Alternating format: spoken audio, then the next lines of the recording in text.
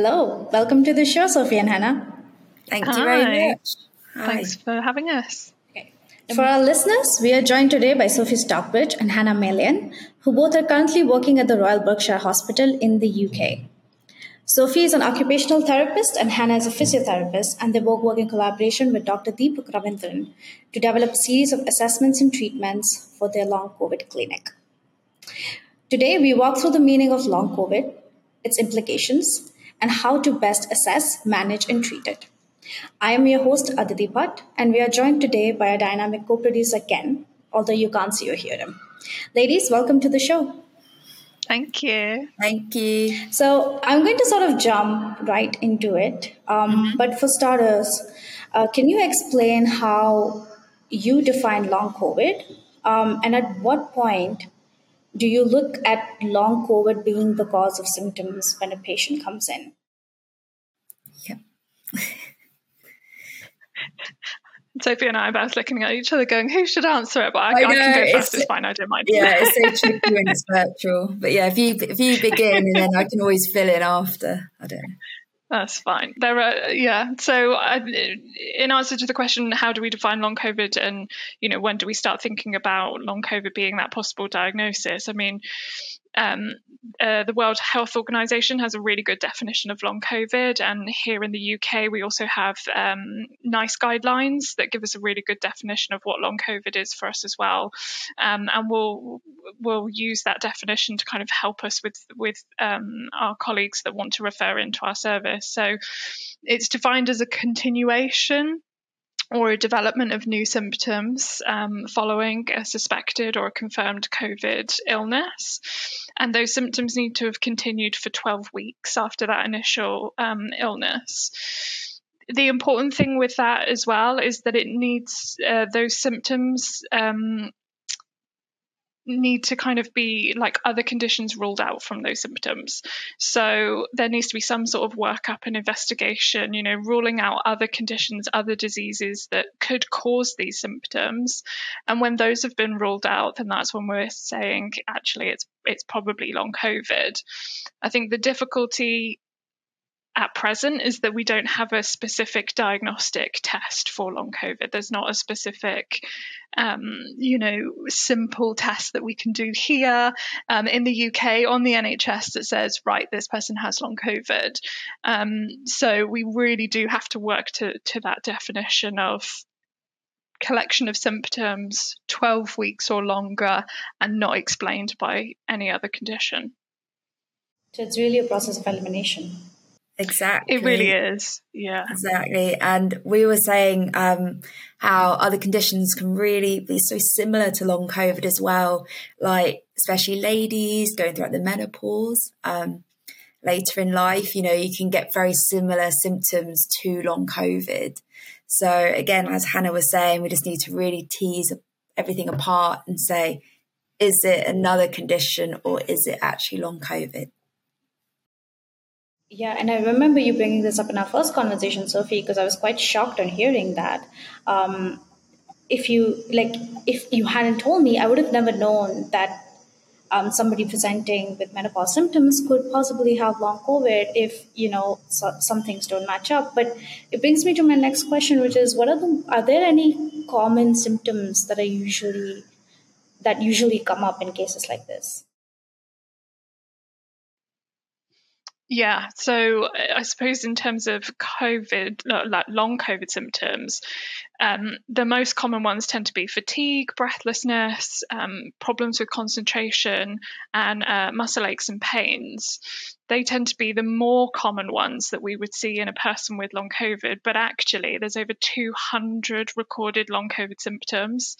So it's really wide ranging, and that kind of can be a little bit difficult then, I suppose, when we're thinking about, is this long COVID or is this something else? It's kind of like, it can be difficult. And like Sophie said, if you've got symptoms that are very similar to another condition, is it one? Is it the other? Is it both of them at the same time? Is there a bit of an overlap, which there can be? So it's not always as clear cut as it might seem, on paper. But those are the kind of major symptoms that we'll see a lot of people coming through the clinic with. So, what does the structure of this initial assessment look like for patients with long COVID? And can you explain the significance of each component of that? Okay, yeah. So what we do, so their GP will first of all refer them to our service because they've got suspected long COVID. Then we'll send out a questionnaire before they come to our clinic.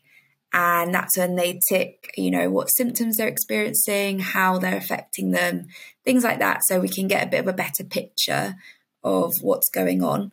Then they come in for their first appointment with us.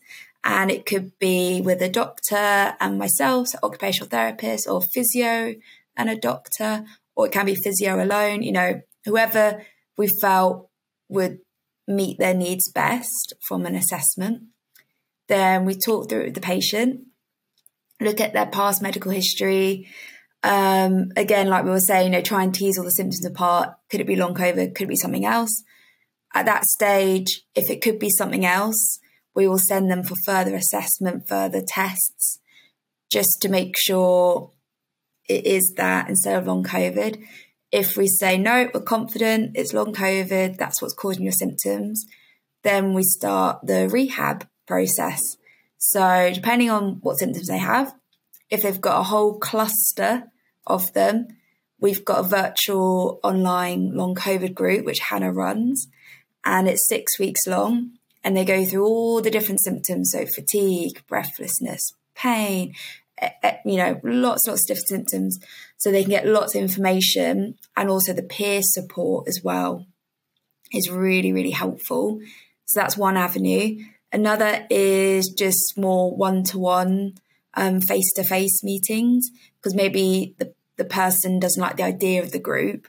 So that could be with a physio, occupational therapy, whatever kind of suits them best, or psychology. We offer psychology as well.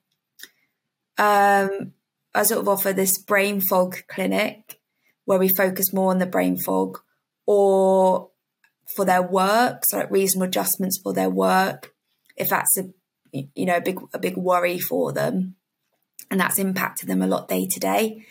And we've also got the app, so it's a virtual platform, and we meet them once every sort of 6 to 8 weeks virtually, a bit like Zoom. So we Zoom in and we check in on the patient, and then also they can complete like a fatigue tracker on the app, and they can track all their symptoms using the app as well.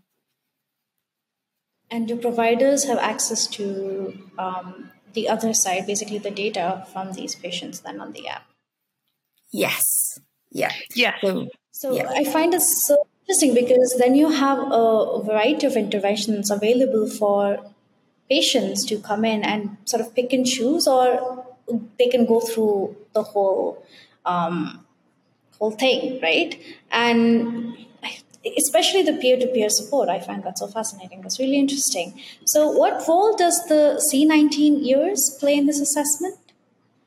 That was a significant part in your abstract. So the COVID-19 Yorkshire Rehab Scale is an assessment. Oh, I got that whole thing wrong then.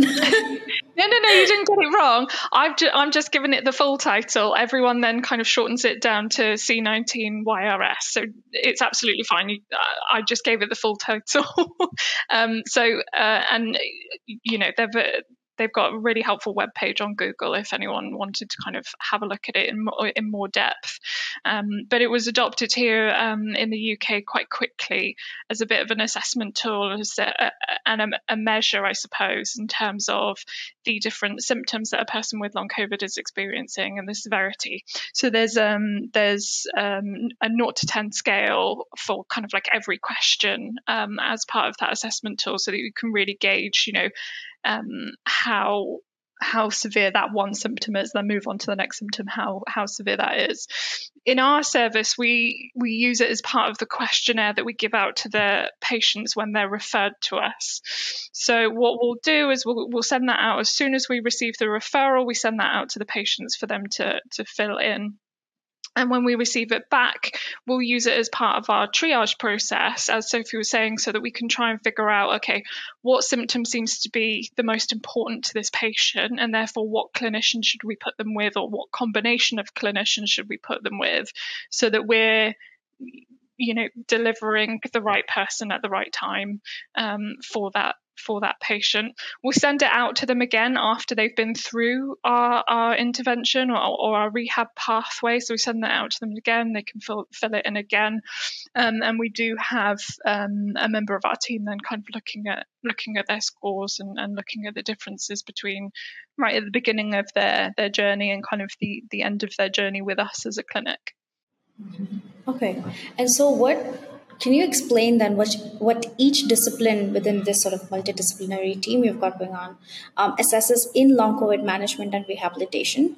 How do their approaches differ, and how do they collaborate with each other to provide comprehensive care? I feel like, Sophie, you can probably talk about OT, seeing as you are the OT. Absolutely, yeah. So from an OT point of view, so obviously OT, occupational therapy, what that means, so occupation, that just means anything that uses up time in your day. So any sort of activity you can imagine, from brushing your teeth to going to work to looking after your family, whatever fills your day, we're interested in. And how long COVID is impacting your ability to do the things that you want to do.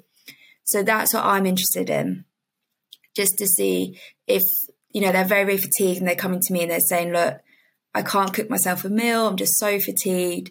I can't do it. So I haven't been feeding myself. It's like, okay, let's focus on that activity and see how can we make it easier? How can we adapt it? Or is it something in you we need to adapt?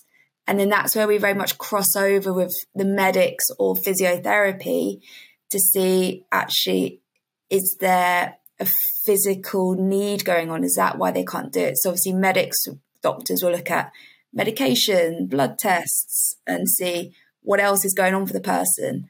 And Hannah will explain with a physio, more, so, breathing, more internal systems going on. And that's sort of very much where we joint work really well. Definitely. And I think that there are so many kind of like crossovers between kind of physiotherapy and occupational therapy in all disciplines. Like wherever I've worked, there's always a really nice collaboration and a really nice crossover between physios and OTs to be able to kind of deliver that care for that patient. I think in the long COVID clinic, like Sophie was saying, in terms of like fatigue and energy management, physios have a little bit of a role there as well as OTs. I think maybe patients might be coming from a bit more of an exercise perspective as well, because let's not forget the average long COVID patient is quite young, and before they had long COVID they were very fit and active and had a really full kind of life, and they're looking to get back to that. And so I think Sophie and I can kind of collaborate on that to whether it's helping someone kind of figure out how they return to going back to their gym classes, or like Sophie was saying, work and family life. I think with physio as well, we'll also be helping them kind of manage their pain and manage their breathlessness, and kind of looking for things like breathing pattern disorders and retraining their breathing so that, they can actually feel like they've got a quality amount of breath going in, which will then in turn help them with the activities that Sophie was talking about there. Because, we know that fatigue can impact, but if we're out of breath when we're trying to cook a meal, that's just as difficult as the kind of energy kind of consumption in that as well. So we might have slightly different approaches to some of these tasks, but I think there's a lot of kind of common ground and a lot of joint up working. So whether that's kind of we're working with the same patient, or whether it's just we have, you know, clinical conversations about a patient together that we might have, you know, concerns about, or it might be kind of like, oh, I've done the breathing work with them now, I'd really like them to have some input on cognitive rehab or fatigue rehab, and you can kind of transfer that care over. And that works with psychology and with the medical doctors in the team as well. You know, I think pathways throughout services feel quite linear all the time, as in like you're kind of stuck on one pathway and you continue through. But luckily for us in our long COVID service, because we are collaborative and we have that approach, you know, if we feel a patient needs physio first and then maybe goes to psychology afterwards, we have that capability within our team. Definitely. And I think it has to be flexible. Yeah. Definitely. So how do you measure sort of outcome, or do you use assessment tools that can be used to evaluate long COVID symptoms like fatigue and cognitive issues? So this is actually a really kind of huge topic, I'd say, definitely in the UK at the moment, in terms of what outcome measures are the long COVID clinics using, because there's not really any kind of consensus on which ones to use. Every service probably uses a variety of ones that they feel comfortable using. There's lots out there, and as Sophie mentioned before, on the app that we put some of our patients on, they can record outcome measures on there, and there's quite a number of them on there. So there's things like the FACIT fatigue scale, the dyspnea 12, there's things like the PHQ on there and the GAD on there as well. So there's actually quite a few on there. It can seem a little bit overwhelming, I suppose, to fill them all in. So yeah, we can use that to help kind of track a patient's kind of progress and symptoms, and it's really nice to kind of see it on the graph, because we know that long COVID is a relapse and remitting condition, and that people have flare-ups and things. So you can go on there, you can see what their score is, and if it seems like things are going a little bit downhill, you can reach out to that patient and say, I've noticed your fatigue scores have gotten a little worse since last month. Like, let's have a conversation. Let's talk about what we can do, or what we can do to support you. So there's numerous outcome measures out there, and even within kind of our local area, kind of like clinics in other counties are using slightly different ones to us. But I think in general that most of the symptoms are covered, and in whichever kind of outcome measure you choose to use. Okay. That brings us to an end of the questions that I had planned, but I do want to ask a few more. Okay. Cool. So let's talk about the conference, right? I want to talk about the long COVID workshop that you've planned out. Yes. What can attendees expect out of it? Sophie, I think you can take this one. I'm trying to remember what we wrote for it now.